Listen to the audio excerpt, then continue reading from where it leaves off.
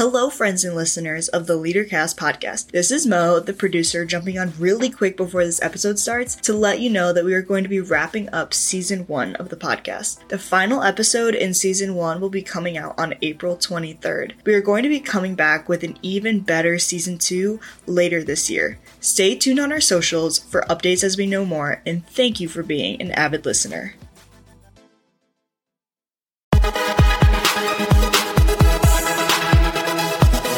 This is the LeaderCast podcast, helping you be a leader worth following.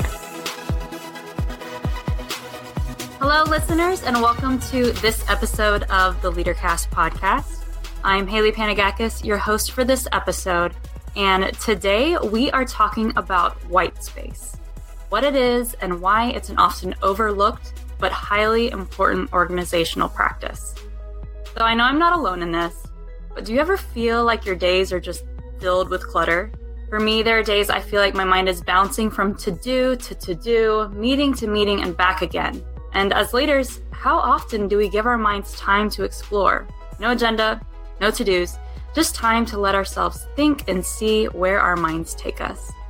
That's the idea behind Whitespace, and today we're talking with Juliet Funt, CEO of Whitespace at Work, for an in-depth look at Whitespace and why it matters for leaders and their organizations. We are honored to have Juliet on our podcast today in anticipation of her talk at our LeaderCast Live event, which is happening May 10th in Atlanta and broadcast to locations around the globe. So Juliet, welcome. Thank you so much for being here. We're so excited to have you. Thank you. It's going to be great today and great then. It's a wonderful organization. Thanks. Yeah, we're so excited. So can you just begin by explaining what exactly Whitespace is? Sure. Some people have heard the term in graphics design about the blank space on the page. Some people have used the term in sales. It means untapped market share. But in our work in Whitespace and the work of most corporate professionals, what we refer to in Whitespace is the open, unscheduled time that is in between the activities of the day. So we call it a strategic pause taken between activities. And these pauses can be literally 1 second.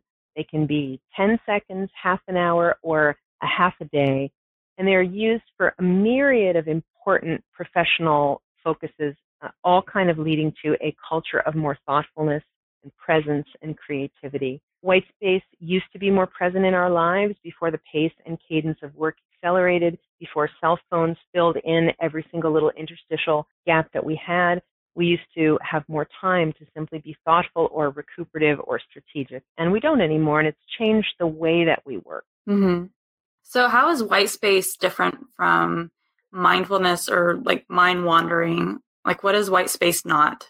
Sure, good question. So let's do mind wandering first because it's in its own category. Mind wandering is not a volitional experience. Mind wandering or daydreaming is when the mind chooses to escape. You don't choose. So this is when your mind slips away and you don't even notice that you're not being intentional. It's hijacking your ability to focus. Mindfulness and meditation are both beautiful things. They align with Whitespace. We practice them in the office. But one of the things that they do have is instruction and discipline. So in mindfulness or meditation, when your mind thinks, which it often does, you try to label that as thinking or touch the thought or acknowledge the thought and then refer back to candle or your breath or a mindful conversation or a mindful meal. But there's a lot of instruction about taking thought and choosing not to follow it. And this is the big line of demarcation. In Whitespace, we follow the thought. I was with a senior leader at an event the other day who said, when you're chasing the rabbit of a thought, it takes a long time to get to the hole sometimes. And that's exactly the concept of Whitespace is when thought comes, we do not push it aside, as in mindfulness or meditation. We do not simply acknowledge it and then try to return away from it. We say, hey, thought, I wonder what you have in store for us today. And we follow and we get curious and we iterate and we develop. And this is why Whitespace has such a fantastic and unique correlation to creativity. Mm-hmm. So Juliet, how does making time for a Whitespace impact a company's productivity? Well, one of the fun and malleable and beautiful things about Whitespace is that whenever you have less junk in the workflow and more time to be thoughtful, it authentically accelerates anything. So if your productivity goals are around new client innovations, if your productivity goals are around retention of wonderful employees, if your productivity goals are around more patents, any time that you have less junk and more time to be thoughtful, you're automatically accelerating those goals. So when cultures of companies decide to gain more white space, they naturally reduce junk as a byproduct. That's how they uncover the white space that is there. So by being what we call reductive, by developing this mindset where we're constantly stripping away, surrendering, and renouncing the unnecessary, we're freeing more and more and more talent capacity for the execution of what's really important. Gotcha. So this month, LeaderCast is focused on one specific leadership topic that's crucial in leading healthy teams, which this month is commitment. So is there any role that white space plays in growing a team's level of commitment? I think that there is a natural connection because I think that talented people who are in an environment where they're respected and they have a challenging job would like to be committed to that work. Mm-hmm. But the normal stressors and tensions and sandbags of a typical corporate environment, the unnecessary work, the illogical sign-off, the paperwork, the red tape, the complexity, I think that erodes people's commitment. And try as they may every morning to walk into work with a zip in their step and a commitment with their, Starbucks in their hands, it's hard to keep enthusiastic and keep optimistic when the workflow is so difficult, when it's like walking through molasses all of the time. Yeah. So conversely, when you have more white space, when you open a calendar, let's say you're working in an ad agency or you are a VP in a beverage company or anything where you have a wider mission, which is hopefully every professional, you walk in the morning, you open your calendar, and there's a refreshing amount of actual white space on the page. That's where the name came from in the first place. There's a feeling of levity and possibility, and there's more work to be done. Ironically, I'll tell you a personal story. I just opened my calendar today and realized that there wasn't enough white space on my own calendar, and there's this immediate feeling of tension, figuring out how will I jam in between all the calls and all the meetings, the important things that I have to do. The immediate tension of thinking, is this going to mean that my work is going to overflow later and later in the evening and impact my children? All of those tensions occur because there is not visually any white on the page of my calendar today. And conversely, when it's there, everything is just different. Yeah. So I know at White Space at Work, you talk about the car versus the road. Can you explain what that means? Yes, I think this is a really fascinating one about commitment, and it's a wonderful correlation. So a lot of wonderful companies are trying to help their employees be healthier and weller so that they will be more committed at work. And so what they do is they bring in green juice and yoga programs and meditation and exercise venues and all these wonderful things for people to physically change their bodies. They bring in sleep consultants to help them get more sleep, et cetera, et cetera. And that's like fixing up a car. It's like having a beautiful sports car and you're polishing the paint and you're changing the tires, and the person is being focused on that they can be optimized, then everything should work.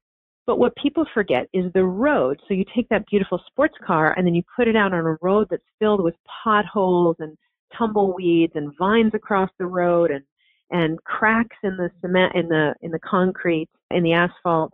That car, no matter how beautiful and optimized it is going to have a hard time making its way forward. The road is the organization. The road is the organization itself. And so if your organization is buried in complexity and full of unnecessary work and makes it torturous for people to work, then all of that good stuff you give them it's making them feel responsible for succeeding in an environment where it's sometimes not possible to easily succeed. So we say don't forget the car and don't forget the road, that both are important, but most companies, when they start to smell stress in a corporate environment, they start trying to fix the car.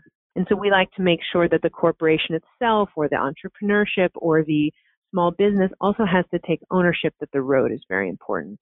Right. So speaking about organizations, can you share what inspired you to start White Space at Work? It's a long path, but I'll tell you the whole path. So I've been speaking on stage for 20 years, and during the first 7 years of that, I did a lot of work in general professional development. I did a lot of executive coaching, smaller, private, one-on-one type stuff.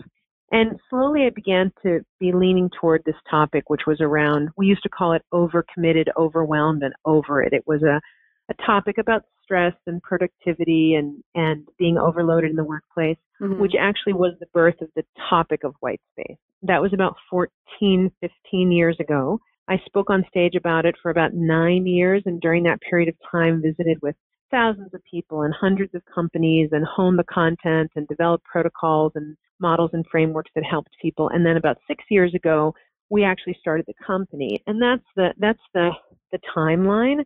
But the emotional timeline is that during the period of time where I was focused on this overload topic, I realized that I was always solving my own problem with my obsession and fascination with white space, because I'm a very, very driven, technology addicted, go type A lady that was just constantly fascinated and drawn back to this idea of space and stepping back and thoughtful time and doing less, because it was so antithetical to my most natural way of working.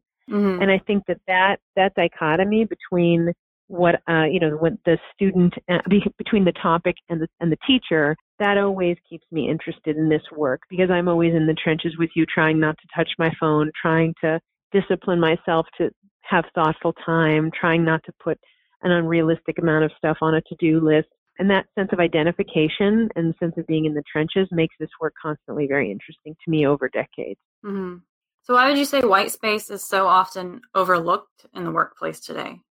Well, it's very hard it's not in vogue, so if you were a worker in a mid-sized company 20 years ago and you walked into your boss's office and they were staring out of a window quietly thinking, you would quietly walk backwards and you would close the door, because it would be very clear that they were busy thinking and they were cooking up the future of the company. And you'd know instinctively how valuable that was, because it was a different time.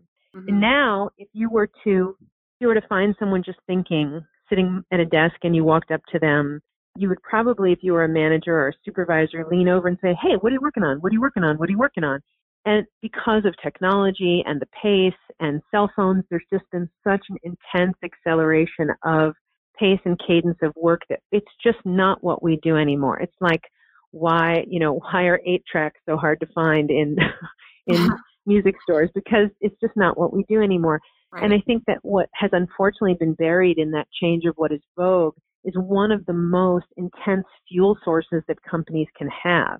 If you can't be objective, if you can't step back to question assumptions, if you can't brew on a creative topic before you spew it out and create an output, everything that you touch is compromised. And so one of our missions at Whitespace at Work is to bring back this thoughtful time and make it present in an age of technology where boundaries and norms and people supporting each other make up for what used to be so easy to do. Yeah. Well, that's really important. And do you have any steps leaders can take to implement white space within their organizations, or what does white space done well look like? Good question. So let's start with what white space done well looks like. So white space done well is a permission-based system. It means that from the very top leadership, there's a respect for thoughtfulness and a low tolerance of waste. So if the senior leaders in a company can't sit for 10 seconds without fidgeting and picking up a cell phone, or if they keep spewing unnecessary tasks and complexity and reports and data and requests and low-value stuff into the environment, it's very hard for people downline from them to believe that white space is important. Mm-hmm. But if a leader from the top chooses to model it and gives permission, it's very, very powerful. So one of the most important things that leaders can do just at the beginning is to make what we call a vulnerable admission. And that is, do some thinking about your own complexity versus simplicity and see if there's anywhere where you, leader, are actually part of the problem. Are you the one sending emails on Sunday nights? Are you the one who never takes a vacation so everyone else is scared to? Are you the one who asks for 17 versions of a deck when really version 14 was absolutely perfect, especially if it's internal? And then cop to some of those mistakes in a public way. That's the vulnerable admission, to say, you know what, guys, I've been noticing. I add extra work. I add complexity. I have trouble with impulse control. I want everything right now. Those kinds of statements, said in a way that still saves space and maintains the grace and status of the leader, can be really, really, really powerful to start dialogue. Mm-hmm. Now, when we work with companies, our white space process with them is 8 months in the first tranche of the work to instill the basic concepts of white space. And we've designed a very, very orchestrated system to do that. So sometimes I have a little trouble when people say, how can leaders bring white space into their cultures, stepping outside of the framework that we've created, because we believe in it so much. Mm-hmm. But I will say that when you are outside of that framework, let's say you don't have resources for a training program or an external consultant, and you just want to create more white space, start by attacking waste. Look everywhere in your organization. Look at the emails. look at the meetings, look at the interruptions, look at the way you write reports that nobody reads potentially, and start carving away waste, because that's really the first part. Then you're liberating white space naturally as a byproduct of that work. The next step is to start making white space permitted. So you can say to people, listen, we're going to spend 6 months getting rid of garbage. But at the end of the 6 months, we don't want that free time that we've created, that bandwidth and talent capacity, to be refilled with garbage. Right. We want to keep it open for something else. And just talk about the basic idea of thoughtfulness. You don't even have to use the term white space. Although we love if you do, and we love it for a certain reason, we think that the term itself is incredibly, incredibly powerful because it rebrands what you would previously have considered idle time. So if you imagine that you're a worker and you have 60 seconds between, all of a sudden there's this 60 seconds that just sort of happened. The meeting is over, but the conference call hasn't started. The words that you would normally associate with that is, am I taking a break? Am I goofing off? Am I slacking off? Am I doing nothing? Am I idle? They're all negative words that would occur to you in that little 60 seconds. But once you know the term white space, now you have a positive container that shows that you're doing something valuable during that time. You're refreshing, or you're thinking, or you're digesting. Those are all incredibly important things. And just the term itself gives this powerful container so that people have now permission to rebrand that moment. Mm-hmm. So I'm wondering, what if you're in middle management, or if you're entry level and you're trying to make time within your day for white space, but on the outside, maybe it looks like those negative words that you just mentioned, being idle. How would you recommend someone who is not, on the high ranks of leadership to be able to help the organization along and implement white space within the organization? Sure. So remember to begin with control what you can. A lot of white space learners can keep themselves from learning by just focusing on what they can't control in an organization. But if you draw a little circle around your own world, the meetings you invite people to, or the meetings you accept, the emails you send, the emails you receive, how you respond to them, whether or not you check your phone every second, or whether or not you allow some spaciousness in between checks, those are all things that you can absolutely control within your own realm. So start working on this technology impulse control and this idea of being a little bit more what we call reductive, and looking at a little mental catalog that you begin carrying of what are the things that you're touching that could potentially be low value of some kind. Mm-hmm. If you don't feel like you have permission to opt out of a meeting or to not respond to an email, just try to start dialogue within your team and your partners about, what are we doing here that maybe we could stop doing? Yeah. I noticed we CC'd 17 people on this email. Is that really necessary? I noticed that there are 3 of us all at the same layer and all at the same function in this meeting. Is that really necessary? And just start gently pushing back. We can also really help you too. We have videos and documents and all sorts of cool stuff to help people socialize white space upward in an organization. So we're more than happy to be helpful if we can be. Great. That's awesome. So at LeaderCast Live in May, I know that you will be introducing this concept of quantification of busy work. Can you tell us a little bit, give us a little teaser about what that is? Yes, sure. So we're one of the only companies in the world that focuses on quantification of busy work, and the only other one we know of in the entire world does it in a very finite way and only on the topic of meetings. But what we became fascinated with about 2 years ago was that there are hard dollars that can be absolutely attached to busy work. And it isn't even hard to do. It's math that your 8-year-old can do. Well, what we do is we just ask people questions about unnecessary work, about low-value emails, CCs, FYIs, that they feel are not necessary or germane to their productivity and to really having a benefit to the business. And then we start logging those hours in the document, and we figure out about how many hours people spend on what we would call low-value work of some kind. And then we quantify it. We take salary data. We add a little bit for G&A, which is typical to find out the value of somebody's time. And then we just do the math. How many wasted hours times how much money you make per hour. And it's really simple math. And it usually turns out to shocking numbers of waste when you do this quantification. It usually ends up being about $1 million of annual waste for every 50 people in an organization. Wow. So if you start doing math to larger companies, this is $30, $40, $50 million annually just from not being more aggressive about reducing that busy work. And the reason that this is relevant to white space is that when you remove that waste, the white space can naturally appear as a byproduct. Yeah. Well, I think that answer is that's exactly why leaders should care about white space. If that doesn't give them an idea of the importance of white space, I don't know what will. That's incredible. So Juliet, was there anything I missed, anything that I should be asking that we didn't cover in today's episode? Well, just in your last comment, perhaps, about why they should care. There's so many things that leaders care so much about that white space threads into. Retention of wonderful talent by creating a culture that's pleasant for them, being magnetic toward other talent and reducing the cost of onboarding new people because people love your culture and they like to talk about it and promote it, giving creativity and innovation a time to play, making sure that strategy is part of the day of every team and not just something we walk into work and we pound through a to-do list with no idea of where we're headed. There's so many different benefit categories, and money is one of them, but it's not the only one that's important. Right, absolutely. Okay. But we did say we were going to do a giveaway for some of your audience, so we have a process where we actually do that quantification. Unfortunately, we only give it away free to larger groups, but if you happen to be a leader over a group of over 500 people, we can actually give you a full quantification report at no cost, showing the cost of busyness in your own organization. And it could be really, really interesting. Cost is not enormous if those want to do it who are under 500, but it's completely free at that group size. And it can be a marvelous, marvelous output report to have in your hand if you want to socialize around ideas of making your environment more thoughtful and less busy. Great. Yeah, we would love to share that. Where can they find out more information about that? Just write to us at info@whitespaceatwork.com, put free quantification report in the subject line, and we will send you a sample. Awesome. Thank you so much for that, Juliet. We appreciate it. And thank you so much for being here today to explain the power of white space. It's been very insightful and such a pleasure speaking with you. And we're so excited to have you on our stage in May. So just thank you for being here. Thank you. I'll talk to you real soon.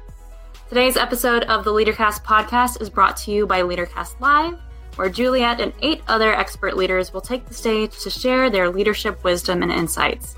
Again, LeaderCast Live is happening live this year on May 10th in Atlanta and broadcast to locations around the globe, so please visit live.leadercast.com to learn more. A big thank you to our listeners for tuning into our podcast today.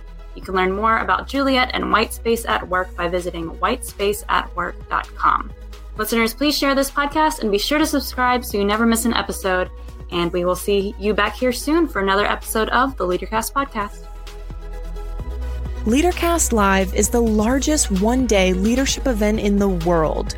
Join tens of thousands of fellow leaders live in Atlanta or at a host site near you. Visit live.leadercast.com to learn more. Thanks for tuning in to the LeaderCast podcast. To ensure that you never miss an episode, subscribe to the show in your favorite podcast player.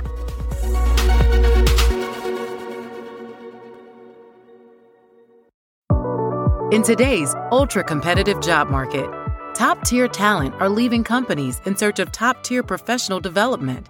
Now more than ever, you must invest in your emerging leaders. LeaderCast 365 is a world-class professional development system featuring access to 3 annual LeaderCast events, a post-event journey to activate the inspiration and insights gained from LeaderCast events, plug-and-play lunch and learn programs with group discussion questions, concise video courses to address weaknesses and build upon strengths, and our library of more than 1,200 short-form videos from a slate of industry experts organized into 16 key professional development categories. Invest in your all-star employees and attract new top talent to join them with LeaderCast 365.